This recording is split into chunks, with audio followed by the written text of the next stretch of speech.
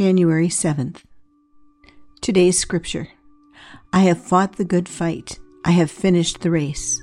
I have kept the faith. Now there is in store for me the crown of righteousness, which the Lord, the righteous judge, will award to me on that day.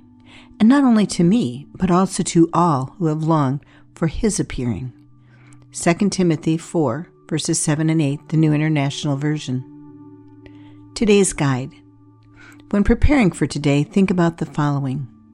We are sojourners here on this earth, just passing through to our final home with God. Food for thought. When faced with trials, grief, or loss, keeping the faith can seem difficult, even impossible at times.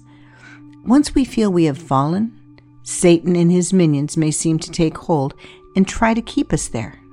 Today is a new day, and you can fight the good fight, keep the faith, and finish the race.